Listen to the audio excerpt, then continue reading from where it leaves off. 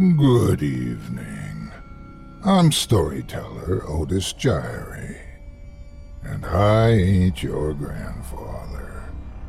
From where I'm from, we don't do bedtime stories. And if that's what you were expecting, you're in the wrong place. If it's terrifying tales you're after, well then, I've got just the thing. Get comfortable, settle in, turn off the lights, if you dare. Your night is about to get a whole lot darker. Who needs sleep anyway?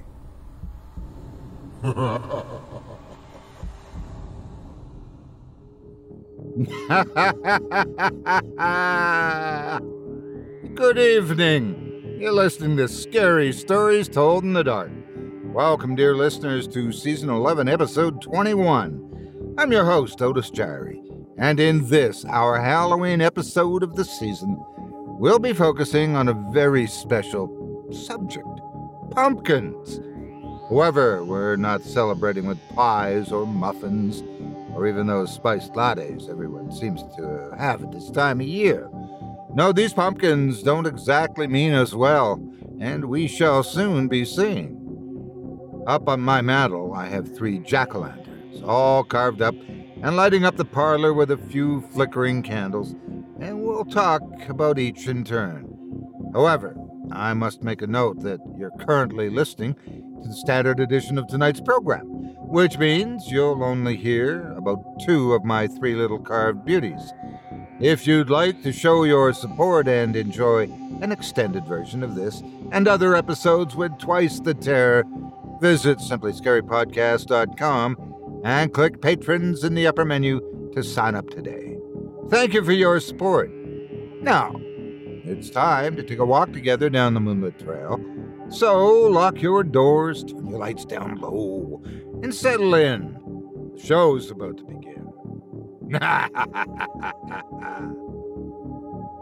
The Angie's List you know and trust is now Angie, and we're so much more than just a list. We still connect you with top local pros and show you ratings and reviews, but now we also let you compare upfront prices on hundreds of projects and book a service instantly. We can even handle the rest of your project from start to finish. So remember, Angie's List is now Angie, and we're here to get your job done right. Get started at Angie.com. That's ANGI, or download the app today. You can live out your MasterChef dreams when you find a professional on Angie to tackle your dream kitchen remodel. Connect with skilled professionals to get all your home projects done well. Inside to outside, repairs to renovations. Get started on the Angie app or visit Angie.com today. You can do this when you Angie that. Our first pumpkin has a very interesting carving on it. It seems to resemble 3 teenagers, I believe, though I can't quite understand what it's about them that's so unusual. Now, this pumpkin was sent us along with a note, and what appears to be a blood-soaked pile of papers. It reads, "Happy Halloween, Mr. Gyrie. I hope that my jack-o'-lantern will make more sense to you once you know the sordid tale behind it.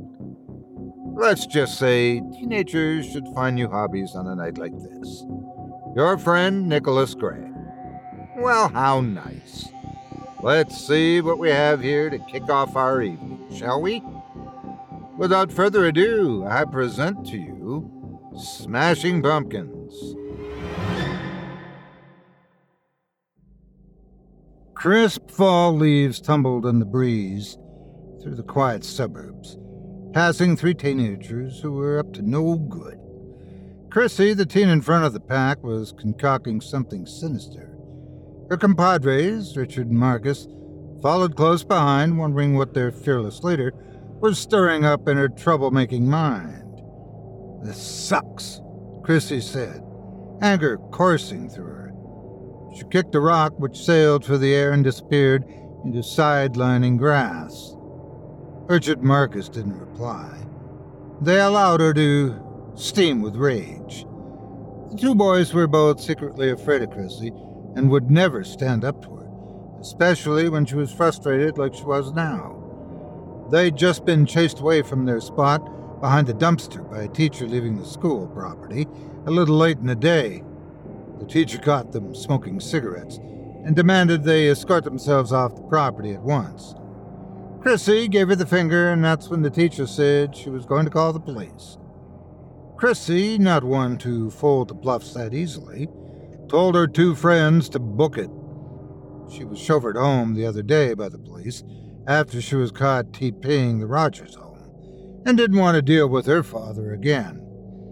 Her father was a man who loved discipline. He was a soldier in Afghanistan and had come back after Chrissy's mother died in a car crash. He didn't like being back in the States. Unlike some, Chrissy's father enjoyed the thrill of combat, and being away from his responsibilities at home, well, that was a plus. But after Chrissy's mother died, he was forced to return home, and he returned with malice in his heart. Chrissy's father blamed her for a lot of things. Sometimes it was deserved, other times it wasn't. Like blaming her for his miseries was not deserved. When he did gather up a reason to discipline her, he didn't let up. He had a special belt just for her that he liked to use when she misbehaved. She hated that damn belt. Now, Chrissy and her friends found themselves away from their spot with nothing better to do than mosey about. They had plenty of time in their hands before they had to go home. It was fall, so dusk was approaching soon. Sky darkening as the minutes ticked by. They were walking aimlessly with nothing to do. That's when they began to pass Mr. Reed's pumpkin patch. Mr. Reed was an outstanding citizen who was nice and friendly to all. You could find him tending to his pumpkin patch around this time of year, and he was the cheapest with his prices when selling pumpkins. He also gave discounts to kids. Chrissy couldn't stand him or his stupid pumpkin patch. There was something about his nice demeanor that rubbed her the wrong way. She couldn't comprehend someone being nice for the sake of being nice. When someone was nice, they only wanted something in return. At least that's how Chrissy saw it. But Mr. Reed seemed to be an exception to the rule, and that infuriated her because it meant she was wrong about every nice person having a secret agenda for being nice. As Chrissy and her two friends passed Mr. Reed, who was tending this year's harvest, Chrissy locked eyes with Mr. Reed, who waved and smiled at the passing teenagers. Chrissy's two friends returned the kind gesture, but Chrissy didn't. She gave him a malevolent look that bored into the kind man. He noticed her look and gave an individual wave and smile. Realizing she was glaring, she switched up her demeanor and gave him a sardonic wave, with a tight-lipped smile that had no sincerity behind it to match. Mr. Reed went back to his pumpkins as the teens walked by. "I hate that man," Chrissy said under her breath. "Who, Mr. Reed?" Marcus asked unbelievingly. "Nobody hates Mr. Reed." "Well, I do," she seethed. That's when an idea sparked in Chrissy's mind. "Guys, I have an idea what we can do tonight," Chrissy said, still maintaining her pace, as the two boys followed closely behind, like obedient dogs. The boys didn't have anything to do tonight, since they both had reached the age where they're too old to be trick-or-treating. And no one was never too old to celebrate Halloween. Unfortunately, neither of the boys were invited to any parties, and they didn't feel like passing out candy with their parents, so they were stuck doing whatever Chrissy decided they'd do tonight. Chrissy thought for a moment before speaking. After a few seconds of gears turning in her head, she said to her two followers, "Put on some dark clothes and meet me back here." A devilish grin crept upon Chrissy's face. "Tonight we're going to have some fun after all." Chrissy went home and got dressed in the darkest clothes she could find. She wore a plain black hoodie, her darkest pair of skinny black jeans, and slipped on the steel-toe boots she'd insisted her mother buy her the previous year. She liked the gothic look the boots added to her wardrobe. She also felt powerful wearing steel-toe shoes. She didn't know exactly why, but she had an idea. She thought that maybe it was the fact that if she had to cave somebody's face in, the steel-toe boots would easily do the trick. They'd deal out more damage than her puny sneakers ever could. Once she was finished getting dressed, she ran past her lounging father, who didn't even question where she was going, as far as he was too invested in a television program to care, and she made her way out the door. When she arrived at Mr. Reed's pumpkin patch, she saw her two cohorts approaching, and it looked as if they'd followed her instructions pretty well. From head to toe, they wore all black like she requested. The only issue she saw was that Richard was wearing a bright blue cap. "Richard," Chrissy said in a nonchalant voice, "what are you wearing?" "Oh, this," Richard replied, gesturing to his hat. "It's my lucky hat."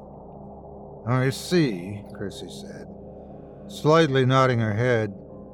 She looked at Marcus and saw him shaking his head, like he couldn't believe his friend's stupidity either. In a flash, Chrissy grabbed the hat off of Richard's head and flung it like a frisbee into the road. "Hey!" Richard exclaimed. He went to berate her, but she beat him to it. "Are you stupid?" Chrissy hissed. "Do you want to get caught?" "Get caught?" Richard asked, genuinely confused. "Caught doing what?" Marcus was smarter than Richard by miles. He knew Chrissy wanted them to dress all in black for a reason. People who wore all black at night wanted to sneak around in the shadows, where their deviant ways could go undiscovered by the public. So Marcus knew that Chrissy had ill intentions, but even he didn't know just what her devious mind was conjuring up. Marcus sometimes wondered how dumb his friend Richard really was. Today he was feeling dumb just for being in cahoots with him.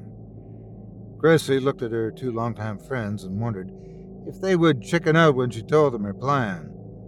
She knew Marcus would most likely follow her to the depths of hell because, unbeknownst to him, she knew that he had a small crush on her.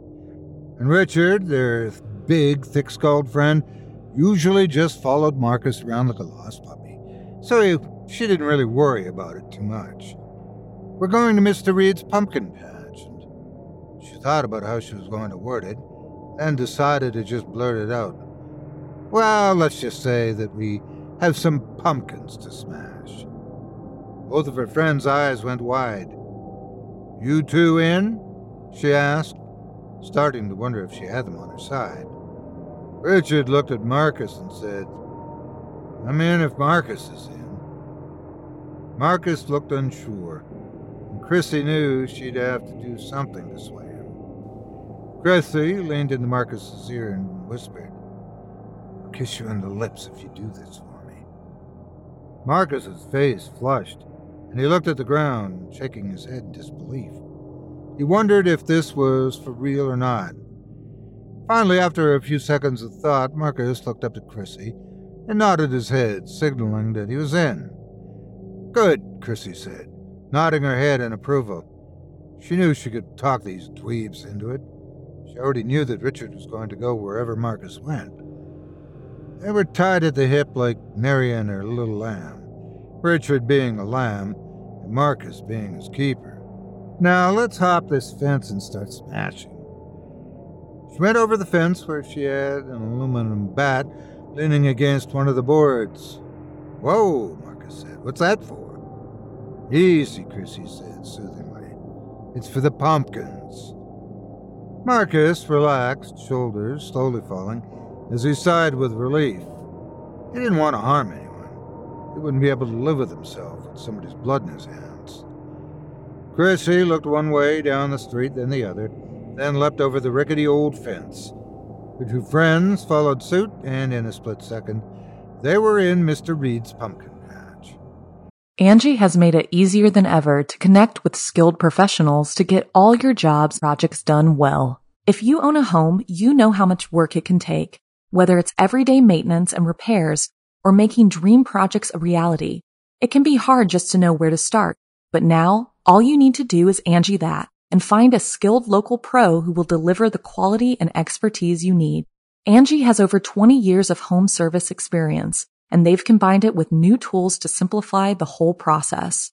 Bring them your project online or with the Angie app, answer a few questions, and Angie can handle the rest from start to finish or help you compare quotes from multiple pros and connect instantly, which means you can take care of just about any home project in just a few taps. Because when it comes to getting the most out of your home, you can do this when you Angie that. Download the free Angie mobile app today or visit Angie.com. That's ANGI.com. When you need mealtime inspiration, it's worth shopping Kroger, where you'll find over 30,000 mouth-watering choices that excite your inner foodie. And no matter what tasty choice you make, you'll enjoy our everyday low prices, plus extra ways to save, like digital coupons worth over $600 each week. You can also save up to $1 off per gallon at the pump with fuel points. More savings and more inspiring flavors make shopping Kroger worth it every time. Kroger, fresh for everyone. Fuel restrictions apply. They journeyed deep into the field, keeping their heads low as they walked over pumpkins and their stems. When they made it deep into the field, Chrissy looked both ways to see if there was a person within earshot of their soon-to-be vandalism. When she was confident no one was around, she looked at her two friends and devilishly grinned. "You ready?" Chrissy asked. Richard smiled, giddy at the chance to smash things.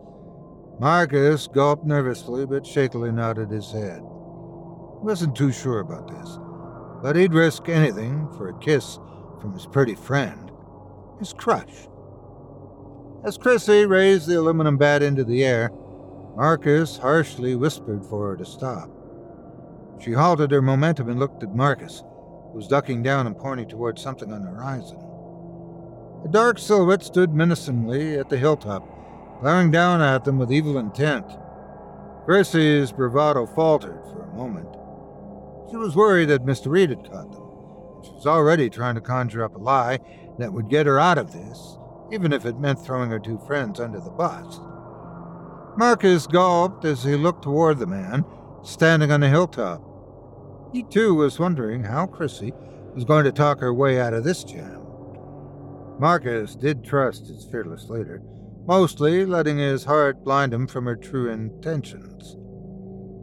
She wouldn't even think twice when it came to ditching him at the first sign of trouble, but Marcus believed he would do anything for her, even if it meant taking a bullet for the girl. He truly thought he was in love. They all ducked down in the field, hoping their dark clothing would mask them in the night amongst the pumpkins. They stared at the man on the hilltop, trying not to take a breath, because their breath in the chilly night air would surely expose their position. The only thing moving on the still man was the gray cloth that covered his torso, which blew in the wind like Dracula's cape. Chrissy looked closer, analyzing the man, and when she identified who it was, she breathed a sigh of relief. She then turned to her friends and gave them a quick chuckle. "What's so funny?" Richard asked, frustrated that she'd be laughing in a situation like this. He wondered if she'd finally cracked. Marcus knew why her chuckle was turning into a gut-busting laughter. "You guys are afraid of a damn scarecrow," she said between bouts of laughter. When Richard looked toward the man on the hilltop and saw that he was a scarecrow, he was incredulous. "I'm not scared. I was just... This made Chrissy and Marcus guffaw. When their laughter subsided, Chrissy wiped tears from her eyes and lifted the bat to her side.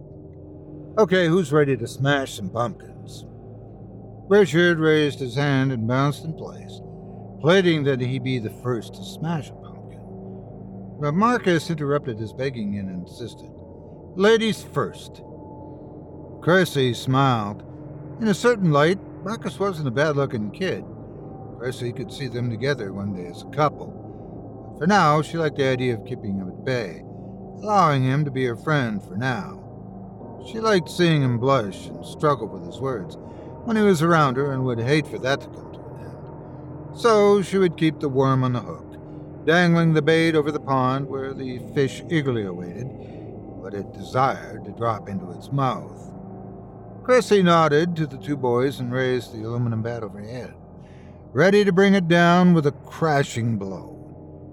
When the bat reached the highest point, she did just that. She brought it down with so much force that upon impact, the pumpkin, which was slightly rotted, exploded into 1,000 pieces. She lifted the bat up to strike the pumpkin's nearest neighbor. The bat flung bits and pieces of pumpkin guts at Richard, who made a face as he slunk back and away from the splash zone. "Gross!" Richard yelled as Chrissy struck the next pumpkin. This pumpkin didn't explode like the first one did, it being a bigger and brighter orange gourd. The top part split open, almost splitting in half, but it held strong.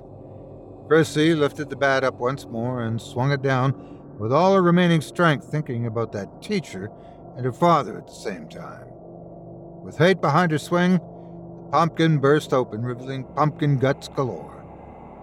Breathing heavily, Chrissy took her time to catch her breath. Richard was begging for a turn with the bat, and Chrissy held it out to him. He took the bat and immediately started swinging at the pumpkins. With his strength, the pumpkins were reduced to nothing more than mush. While Richard was going at the pumpkins, not paying attention to his surroundings, Marcus went over to Chrissy, who seemed to be still out of breath. "So," Marcus said nervously, "about that kiss." Chrissy looked at him, still breathing in big helpings of oxygen. Her look said, "Really? Now?" Which made Marcus reconsider his words. "I mean, you don't have to if you don't want to. I know you didn't mean it," and he said, but was caught off guard when she leaned towards him and pecked him on the cheek. Marcus flushed, held his hand against his cheek, and grinned stupidly. "Don't let that get to your big head," Chrissy said. Marcus, rubbing his cheek as if to rub in the kiss so it would remain on him forever, said, "I'm never washing my face again." Chrissy giggled, and Marcus continued to blush. Marcus didn't care if they were vandalizing at that particular moment. He was mesmerized by the kiss, not wanting to move. Then a scream pierced their ears, causing them to quickly turn towards Richard. Richard looked back towards them, face ghostly white, and eyes filled with fear. "What the fuck was that?" Richard went to say, when all of a sudden, he was lifted a few dozen feet into the night sky. Now Richard was screaming. He screamed obscenities, cried to be put down, screamed for his friends to help him, and finally screamed in agony as the thing behind him, lifting him into the air, stared down at Chrissy and Marcus. It was that scarecrow, the one at the top of the hill. It seemingly stood over 8 feet tall, possibly even taller than that. It was hard to tell from their vantage point, but the scarecrow was much taller than they originally thought. From a distance, it was nothing more than a mere silhouette, but under the pale moonlight, its features could be seen up close, and it was horrifying. The thing wasn't a scarecrow at all, at least not in the way of looks. Its head was that of a jack-o'-lantern with orange teeth, its carved face glowing red. It glared down at Chrissy and Marcus. Its torso was a rib cage, with its inner workings being pumpkin guts that pulsated like a beating heart. The jack-o'-lantern creature was lanky, and its arms and legs were long and scrawny. It didn't look like it had a lot of brawn, yet it lifted Richard, who was a big 250-pound kid, into the air like he was weightless. The vine slithered up from the jack-o'-lantern creature and made its way around Richard's throat. Richard began to struggle, violently kicking and punching the air, as the creature let go and allowed the vine to continue its strangulation. Richard hung in the air as if hanging from a noose attached to the top of a lamp-post. The vine around his neck strengthened its grip, tightening and tightening until the boy's neck couldn't handle it anymore. An audible crunching sound filled the autumn air as Richard's body fell limp in the air, dangling lifelessly while swaying from prior attempts to escape. Chrissy and Marcus just stood there, helplessly watching their friend suffocate to death. They were just kids, not knowing what to do in a situation like this.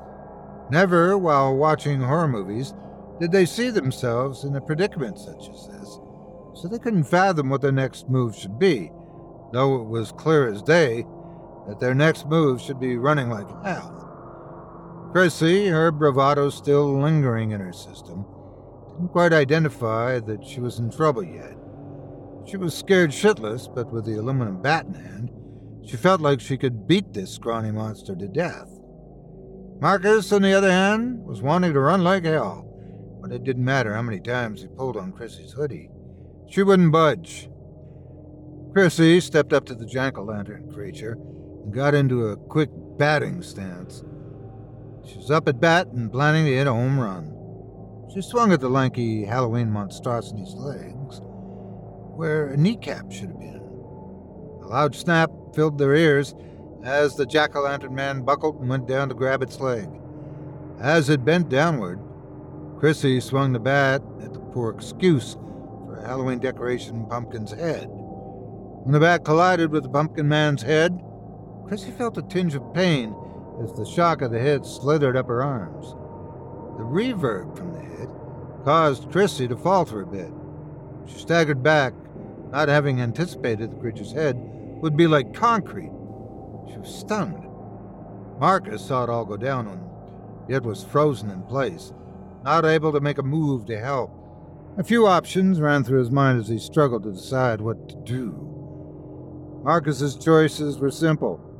Help battle the pumpkin-headed creature, or run like hell and hope to God Chrissy followed close behind.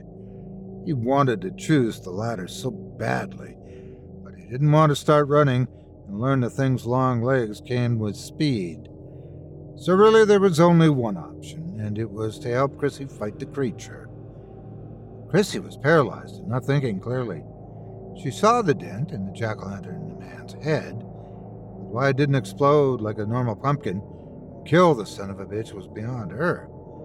She honestly thought she had him, and now she was unsure, which she knew could lead to her demise. The vine sprang from the creature as it roared at Chrissy. The vine was almost to her when Marcus leapt in front of her, bat in hand, and swung. The aluminum bat hit the vine, causing the creature to let out a whining noise as if hurt. The creature got up into a standing position and bolted toward the kids, arms reaching out to grab them. Marcus, though scared, conjured up some bravery in front of Chrissy. Somewhere in the back of his mind he hoped he was scoring points with her as he defended her life. When the jack-o'-lantern man was almost within arm's reach, Marcus quickly got into batting position and swung with all his might. A clapping noise occurred then. Marcus had swung with his eyes closed, and when he opened them and tried to pull the bat away, he realized instantly how screwed he was. The beast of the pumpkin patch had caught the bat in midair. Steam began to rise out of the creature's mouth as the pumpkin guts in its ribcage pulsated with anticipation. Marcus looked to where Chrissy was. She was no longer by his side. He looked briefly behind for her before realizing she was gone. When he looked back at the monster, he saw that it was no longer giving him any attention, but was seeking out Chrissy's path as she ran toward the fence. The jack-o'-lantern creature hissed and drew its attention back toward the screaming kid before it. "Hey, Gordy!" Marcus yelled at the creature. "Your fight's with me!" Marcus tried to wrench the bat back, but the thing pulled it relentlessly toward itself, drawing Marcus closer. Marcus yanked on it a second time, both hands attempting to wrench it back, but it was to no avail. The creature had it and wasn't letting go anytime soon. Marcus was just about to book it, letting the bat go and turning to run for the fence as well, when the thing grabbed him. The jack-o'-lantern creature had a good hold of his ankle. Marcus kicked with his free leg, kicking the hand of the monster, and it just about worked. It screamed out in pain, letting go for a second. Marcus took a second to try and get up into running position, but a thick vine wrapped around his ankle, causing him to fall back to the ground, where he landed on a pumpkin that smashed from underneath him. The wind was knocked out of Marcus, and all he could do was attempt to gasp for air, but his lungs couldn't get a plentiful amount of oxygen. The jack-o'-lantern creature saw that the pumpkin underneath Marcus had been squashed, and it shrieked with what seemed like grief mixed with hatred. The inside of its carved face was oddly glowing blue. When the burning sensation in his chest ended, and he was able to breathe in raspy breaths, he turned to look at the monster behind him and was shocked to see it holding its head, glaring at his shirt as if in agony. Marcus looked down and saw the pumpkin insides covering him. Something clicked in his mind. It couldn't stand it when pumpkins were smashed. Marcus didn't know why this was or how he'd be able to use it to his advantage, but he had a way of making the pumpkin beast feel pain. And by God, was he going to make the thing wish it was never born. The creature's hands were still on its head, shrieking with grief as it looked down at Marcus. Marcus noticed that the bat was lying on the ground beside the monster, and he went for it. The monster was too busy grieving over the lost pumpkin to realize what was happening. Marcus slid like a runner, stealing second base, and grabbed for the bat. The creature was caught off guard, and by the time it realized what was going on, it was far too late. The boy jumped to his feet and swung the bat, which connected with the creature's skin. The jack-o'-lantern creature doubled over, and by doing so, it left itself exposed for another hit. Remembering the reaction Chrissy had when striking the creature in the head, he decided to redirect his next swing. Instead of aiming for the head, he landed a devastating blow to the monstrosity's ribcage. A loud crack reverberated through the air as the pumpkin patch monster fell onto its back, reeling in pain. The creature was hugging itself, trying to protect its inside, but fragile arms would be no match for Marcus's strikes. Marcus lifted the bat up in the air and prepared for another devastating blow. The creature's face turned from an evil carved face to one of fright. Marcus hesitated for a second, but then shook away the thought of sparing the creature. The bastard killed Richard, Marcus thought. It had to die. With the decision made, Marcus brought down the aluminum bat and started breaking the jack-o'-lantern creature's twiggy arms and brittle ribcage. Pumpkin guts flew into the air and scattered around the brutal beating, and splattering Marcus's face, but Marcus was undeterred. Marcus finally halted to take in a lungful of air. He looked down at the creature and saw his doing. When he was beating the thing to a pulp, he was seeing only red. Now he saw the creature in a new light. It looked fragile and was completely battered. It wouldn't be getting up and hurting anyone else, ever again. That's when he heard a scream over his shoulder. A scream that carried with it his name. It was Chrissy, crying out for his help. He didn't understand, though. Didn't he already kill the threat? Was the day not saved? Wasn't this hell over and done with? Finished? He slowly turned and immediately wished for the bliss of ignorance. He wished he didn't see what he saw then, but his eyes weren't deceiving him. It was real. What was now standing before Marcus is what seemed to be too many jack-o'-lantern creatures to count. He tried to make an estimate, maybe 30, 40 possibly, but the number was unknown. In front of the pack was a jack-o'-lantern creature that was taller than the one he just took down. In fact, most of the jack-o'-lantern creatures were taller than the one he took down. This specific creature's embrace was Chrissy, whose eyes were watering, tear tracks running down her face. She was scared out of her mind. It looked like Chrissy didn't escape after all. The gaunt, gourd-headed creatures looked down at the mess of their companion and then looked up to meet Marcus's eyes. They were royally mad, and they had their sights on Marcus. Marcus dropped the bat and just stared in utter despair at the situation unfolding in front of him. He stood a chance against the much smaller of the creatures, but against an army of taller and possibly stronger creatures? He went to plead for his life in Chrissy's, but the jack-o'-lantern creatures approached him slowly, their intent obvious by their carved facial features.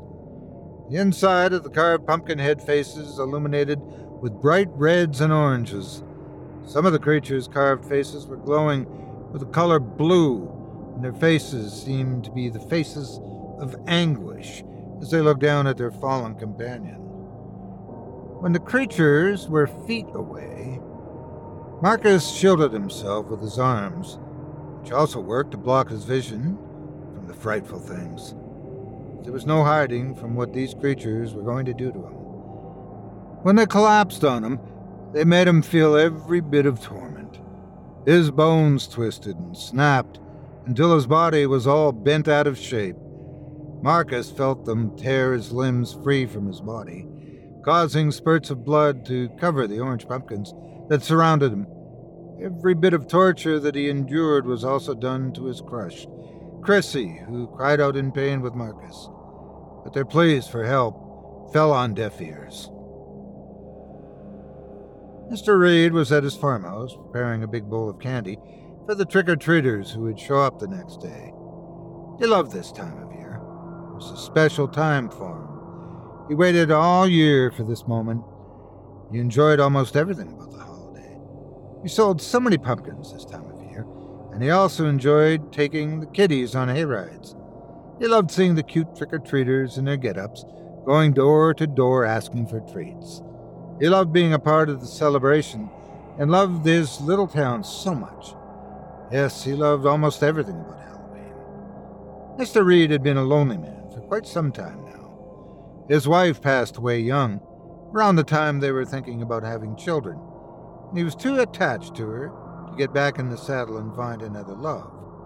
He just couldn't imagine himself with someone other than his sweet Eleanor. A knock on the door startled Mr. Reed, almost causing him to drop the large bowl of candy. He hoped it wasn't some troublemaker, here to disturb his peace and quiet. These troublemakers will be the end of me, he thought. When he opened the door, he saw nobody in sight. His first assumption was a ding-dong ditcher, but they would have a long path to run, since his house was in the middle of his field, far out from the road, so he highly doubted that if this was the case. But he also wouldn't put it past one of these teenagers. The second guess was far darker, and he hoped it wasn't the latter, because if it was, that meant he had some digging to do. He begrudgingly looked down at the welcome mat on his porch, and to his dismay, he would have some digging to do tonight. On his welcome mat were the heads of 3 teenagers he knew were going to cause him some trouble this Halloween. He was hoping they would do typical delinquent things, such as TP his house or egg it. It was much easier than having to dig holes in his pumpkin patch and bury bodies. Mr. Reed set the bowl of candy down on the small table he had next to his door and went to go grab his shovel. He did love everything about Halloween. Well, almost everything.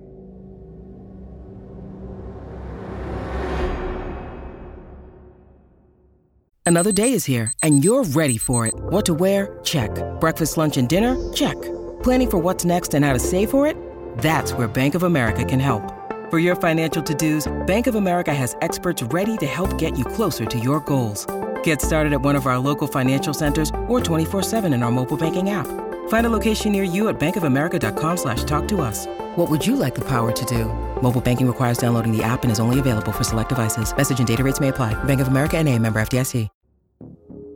I hope you enjoyed Smashing Pumpkins by Nicholas Gray, as performed by yours truly. If you enjoyed that tale and would love to read more from tonight's very talented feature author, you can help support him by visiting simplyscarypodcast.com/Nicholas-Gray. That's simplyscarypodcast.com/NICHOLAS-GRAY. The preceding tale is actually part of his Halloween Tales collection, which is available for purchase on Amazon. Of course, this isn't the only set of stories by him, and you can find more short and shivery pleasures in other anthologies. If you do decide to stop by his profile, please give him a kind word and let him know you heard about him here on this show and that me, Otis Jarvie, sent you. It would mean a lot to me. Thanks again for your support of this program and of tonight's featured author. Now, I see what the issue was. Without the context, their heads floating in the air just seemed strange. But realizing the pool of blood is underneath them and their screaming in terror, it all makes more sense now. Our second pumpkin seems fairly straightforward compared to our previous one. Just a simple carved face, a pleasant smile, with jagged teeth and angry eyes. It's just like every... Hold on. Was that on that side of the mantel earlier? I could have sworn it was. Oh, there's another note. One moment. Dear Otis, do you remember what happened last year? I'm sure it will come to you in time. Signed, the Vespers Bell. Oh, wait, yes, I do remember. You'd think something like that would be hard to forget. Come, gather round, closer. And yes, I do mean you. There was a town that never asked for any trouble and got it all the same. And the visitors that just started, well, showing up. Without further ado, I present to you the Jack-o'-lantern Men of Willowwood Hill.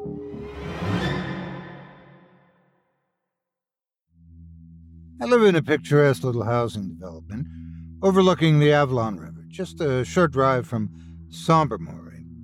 It's surrounded by enough woods to muffle out the sound of traffic on the adjacent highway, and the road leading into the neighborhood is so discreet that delivery drivers regularly have trouble finding it. It's always felt safe to me, secluded, an isolated little bubble that the rest of the world seemingly couldn't find even if they wanted to. But that changed on October 1st. It was a gorgeous, crisp fall day. The leaves and the giant maples and oaks that surrounded our neighborhood were just starting to change colors, and I'd gone out to get my mail from our pair of community mailboxes, the newer ones with the wind-blown maple leaves emblazed on the side. As I stepped out, however, I noticed that there was a small impromptu gathering of my neighbors on Mr. Kakowski's front lawn, fawning over something I couldn't quite make out. Whatever the commotion was about, I figured it was probably worth delaying getting my junk mail for a few minutes, so I casually walked over to inspect the spectacle for myself. When my neighbors saw me approaching, they politely moved aside so that I could get a clear view of whatever it was that had them so enamored.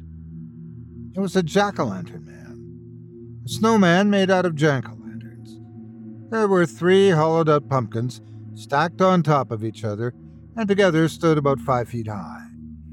The top pumpkin had been carved with a fairly stereotypical jack-o'-lantern face, but the bottom 2 had been carved so that it looked like the figure was dressed in a brocade 19th century suit.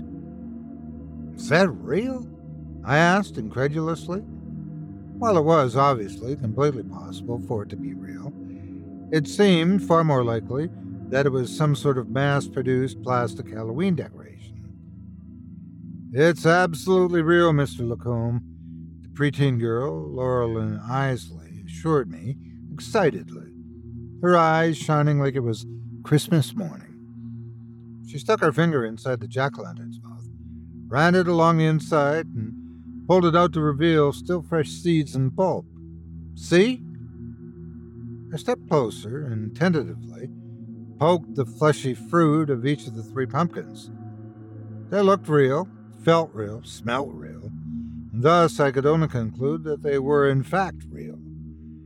These are remarkably intricate carvings, I muttered, as I ran my hand along the middle pumpkin. I glanced up towards the elderly Mr. Kakowski, who looked like it was taking everything he had not to yell at us to get off his damn lawn. You didn't make this, did you?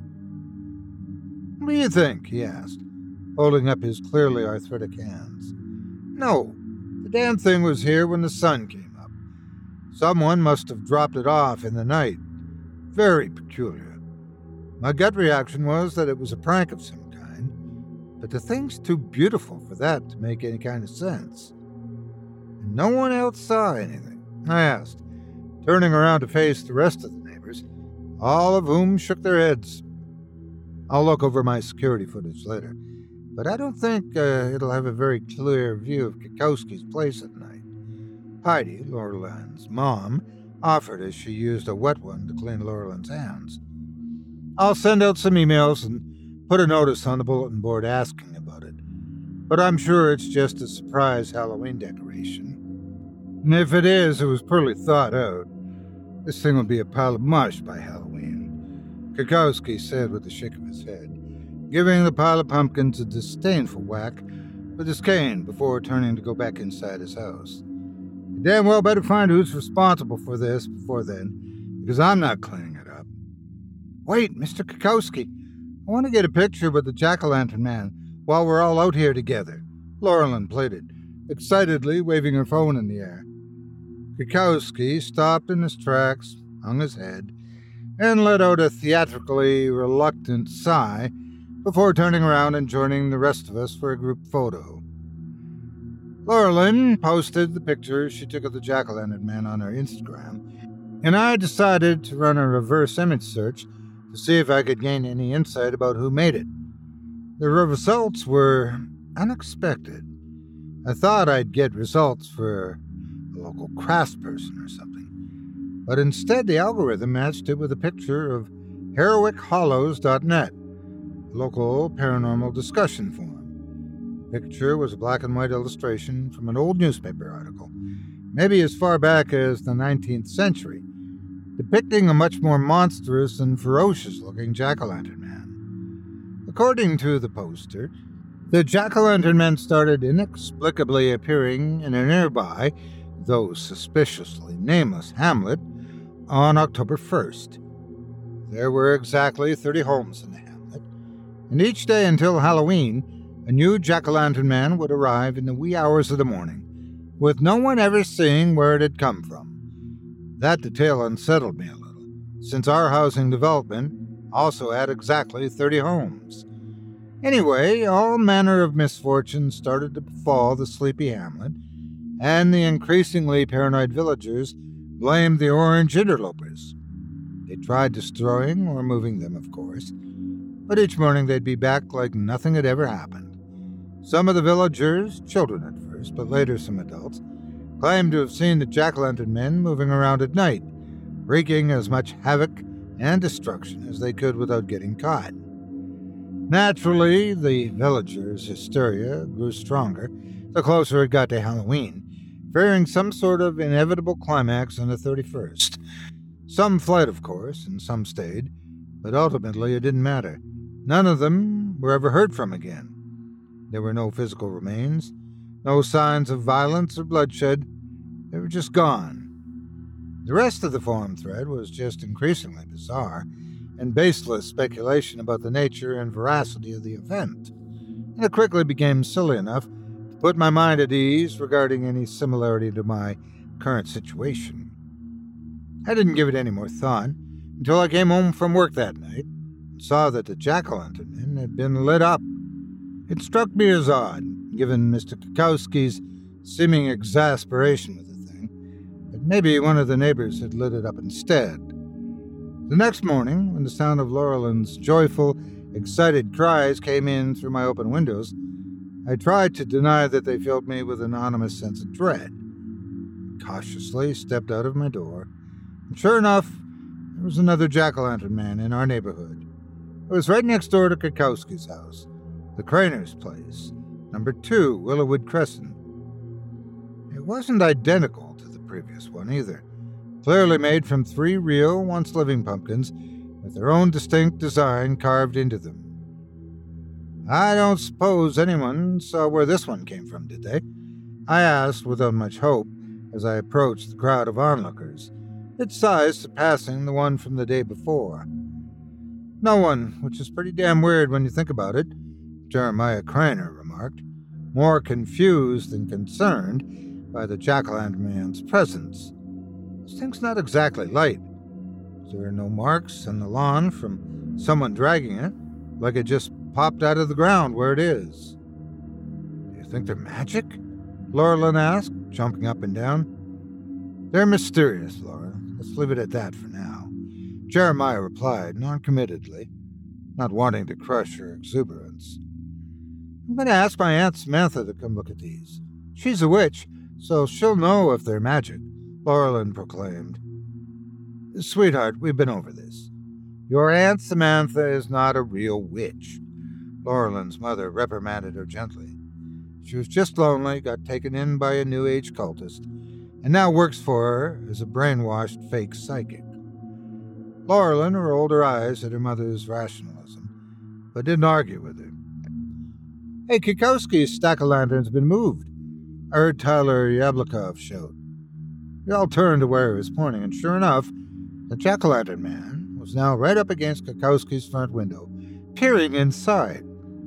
There were no signs of it being hauled across the lawn. Not one blade of grass was out of shape, and yet there it was, as though it was as portable as an inflatable Halloween decoration. Laurelyn excitedly ran over to the jack-o'-lantern and began knocking on Mr. Kikowski's window, only to scream when she saw what was inside. Her mother and several others immediately ran over to see what was wrong, and as Heidi comforted her daughter, the others either called for an ambulance or tried to break their way into the house. Kikowski had suffered a massive heart attack and was lying dead on his living room floor when Laurelyn found him. The EMTs estimated his time of death as just after sunrise. The prevailing theory among the neighborhood was that the sight of the jack-o'-lantern men at his window had been what triggered the heart attack, and most of us wanted to know who was responsible for it. No one wanted to fess up, and I decided to keep the urban legend I'd read about to myself, so no one really had anything to go on.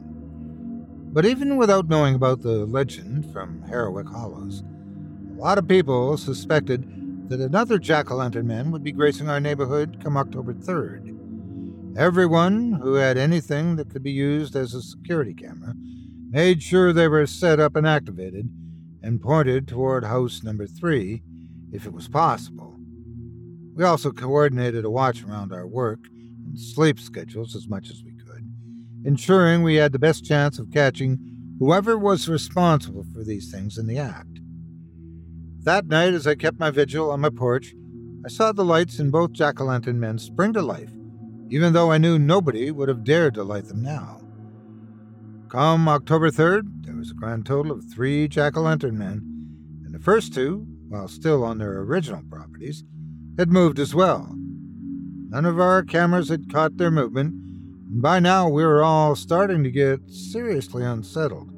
Craner most of all. If these things were here to pick us off one by one, then it made sense that he'd be next.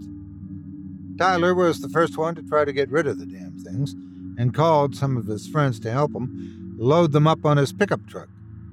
I don't remember where he planned on taking them, or what was going to be done with them, because it didn't matter. Before he could even get out of the neighborhood, one of his back tires exploded. He lost control and crashed into a street lamp. Nobody died that day, and Tyler himself was fine, aside from some whiplash. But that's when most of us became convinced that these things were cursed.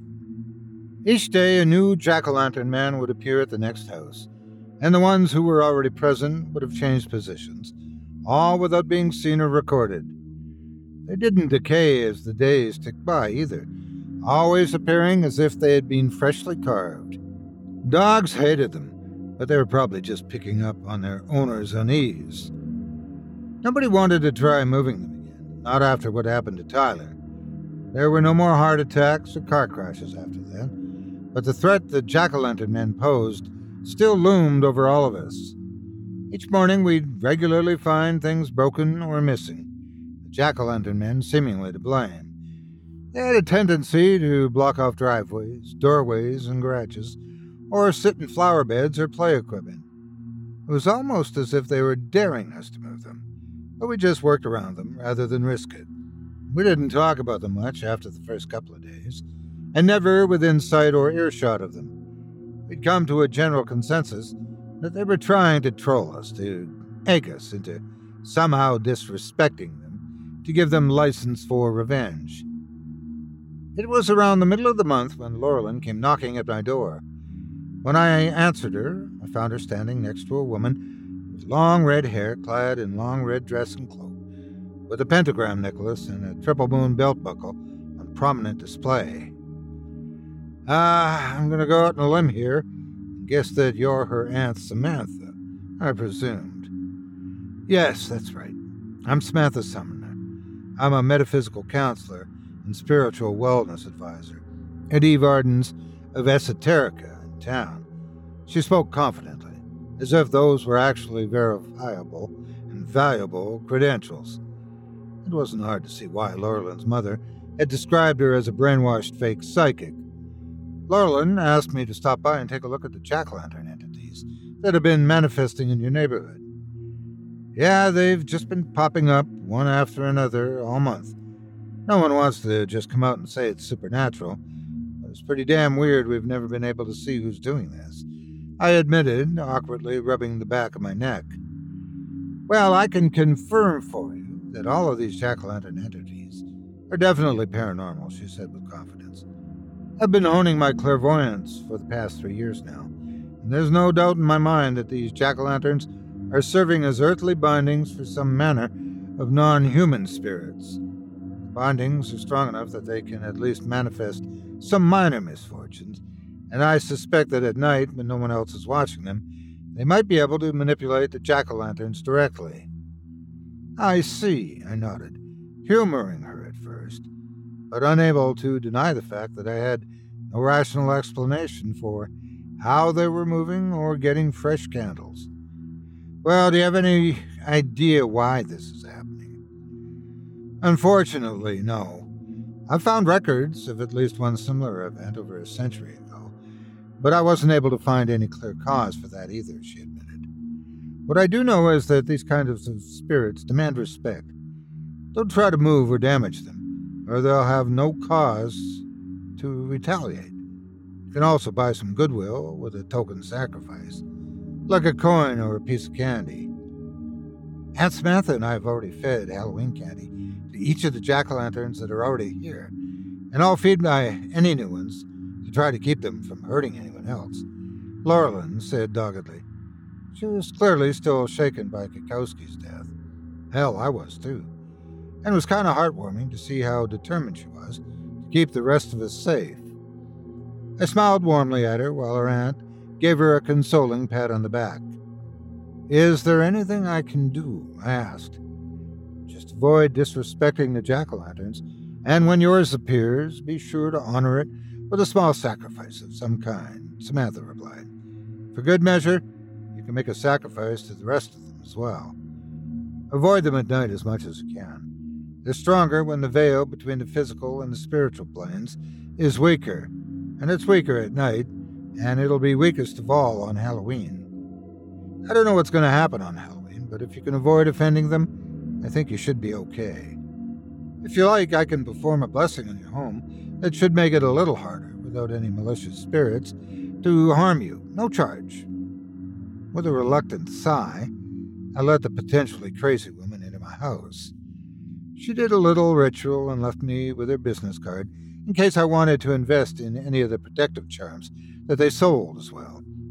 That did make me start to wonder if the whole thing might have been some elaborate guerrilla marketing campaign. But I couldn't deny that Samantha did seem sincere in her convictions. I watched through my window as she and Laurelyn went over to Tyler's house, only to be shooed away like Jehovah's Witnesses. He was still pissed with the jack-o'-lantern man over his truck and neck, and I knew he wasn't going to follow their advice. Somehow, that gave me a very uneasy feeling in the pit of my stomach. The next day, I, and probably everyone else in the neighborhood, were woken up by the sounds of Tyler's cursing. He'd gotten his jack-o'-lantern man, and it had appeared on the roof of his truck. It seems they had finally crossed a line that one of us couldn't abide by, and I watched helplessly as an enraged Tyler climbed up into the back of his pickup truck and furiously shoved the jack-o'-lantern man onto the asphalt below. The pumpkins cracked but largely remained intact, which Tyler apparently thought was a fate too good for them.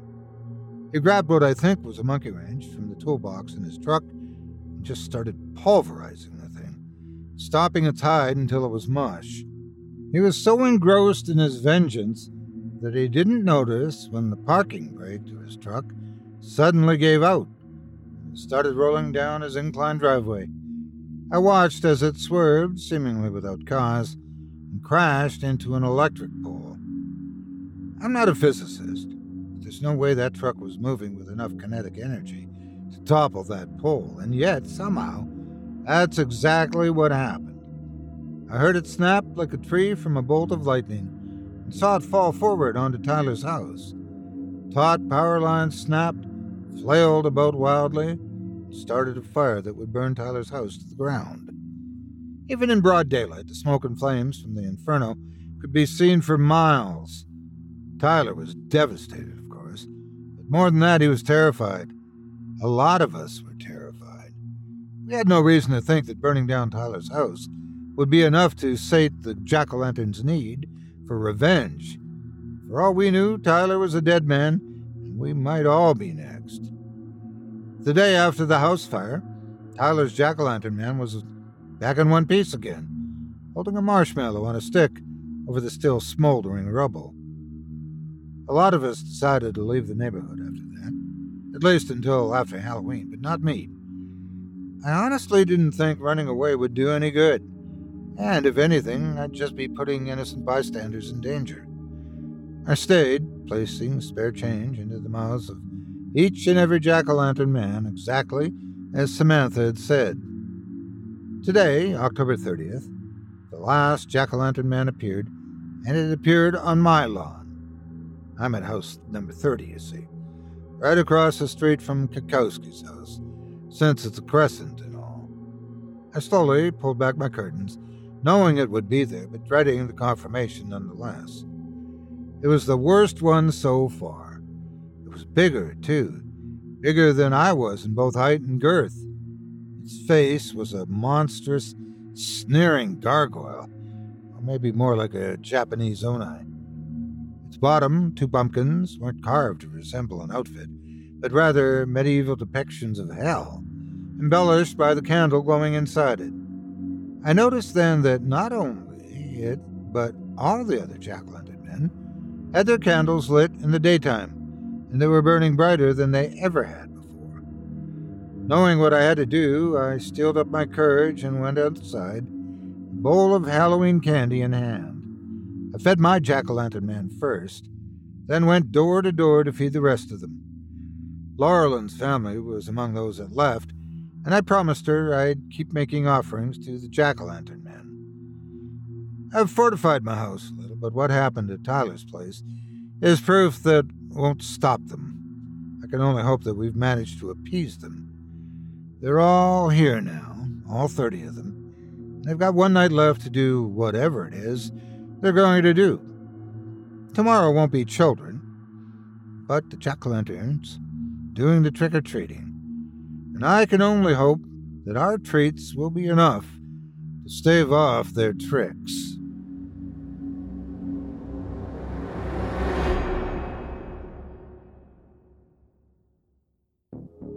I hope you enjoyed The Jack-o'-lantern Men of Willowwood Hill by the Vespers Bell, as performed by yours truly.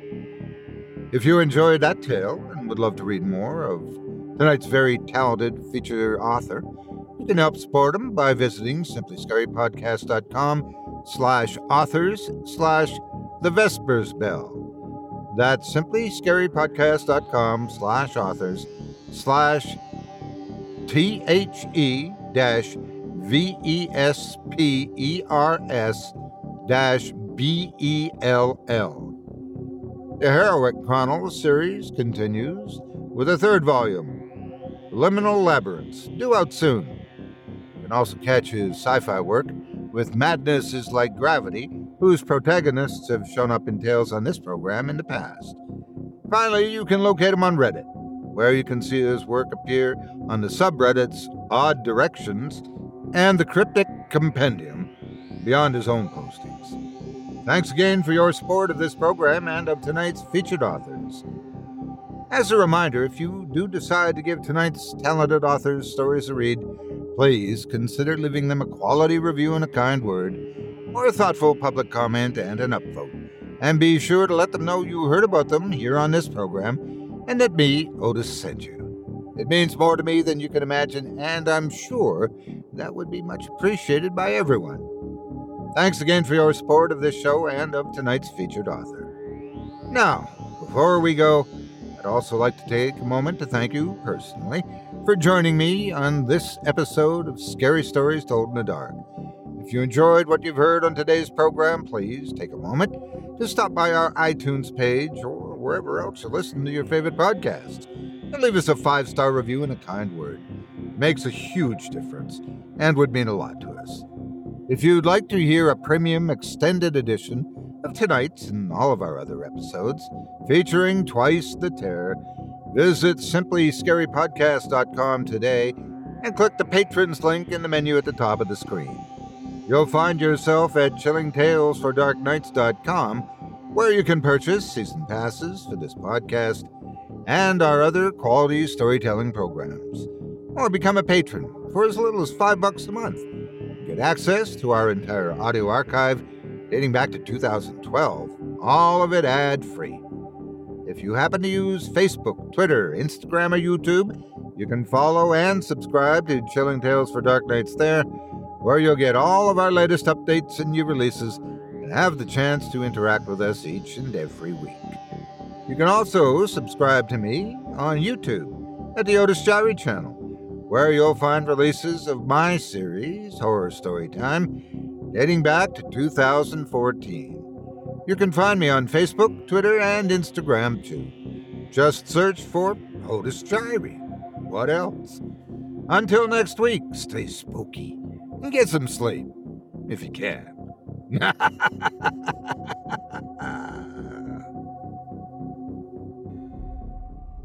Thanks for listening. You've been listening to Scary Stories Told in the Dark, a production of Chilling Entertainment and the creative team at Chilling Tales for Dark Nights, and a proud member of the Simply Scary Podcasts Network. Visit simplyscarypodcast.com today to learn more about our network and our other amazing storytelling programs. Tonight's program was hosted, and its featured stories performed by yours truly, Otis Diary. Selected stories have been adapted with the kind permission of their respective authors. Original music provided by Luke Hodgkinson and Jesse Cornett. Sound design and final mixing and mastering provided by executive producer and director Craig Groshek. Program's artwork and logo by David Romero.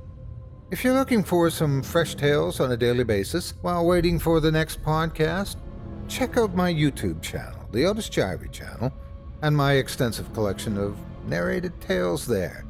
Simply search on YouTube by my name, and you'll find me.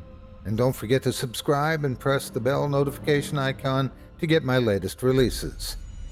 Got a scary tale of your own that you'd like performed? I take submissions. Email it to me today at otis@simplyscarypodcast.com to have your terrifying tome considered for production in a future episode of this show. That's otis@simplyscarypodcast.com.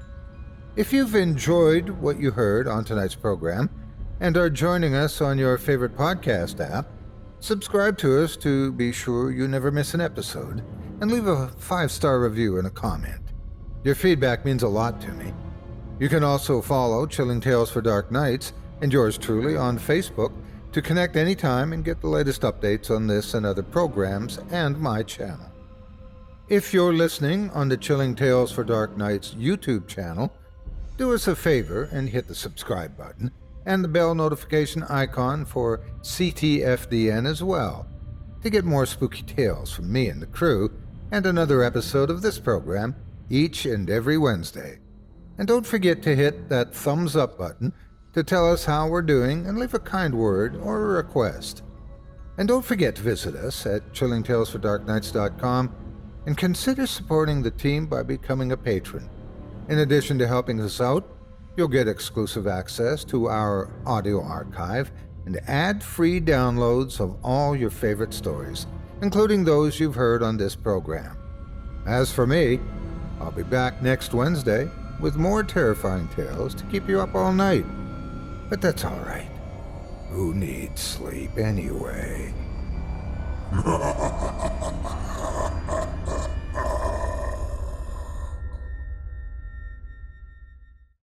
You can live out your MasterChef dreams when you find a professional on Angie to tackle your dream kitchen remodel. Connect with skilled professionals to get all your home projects done well. Inside to outside, repairs to renovations. Get started on the Angie app or visit Angie.com today. You can do this when you Angie that. Angie has made it easier than ever to connect with skilled professionals to get all your jobs projects done well. If you own a home, you know how much work it can take, whether it's everyday maintenance and repairs or making dream projects a reality. It can be hard just to know where to start, but now all you need to do is Angie that and find a skilled local pro who will deliver the quality and expertise you need. Angie has over 20 years of home service experience, and they've combined it with new tools to simplify the whole process. Bring them your project online or with the Angie app, answer a few questions, and Angie can handle the rest from start to finish, or help you compare quotes from multiple pros and connect instantly, which means you can take care of just about any home project in just a few taps. Because when it comes to getting the most out of your home, you can do this when you Angie that. Download the free Angie mobile app today or visit Angie.com. That's ANGI.com.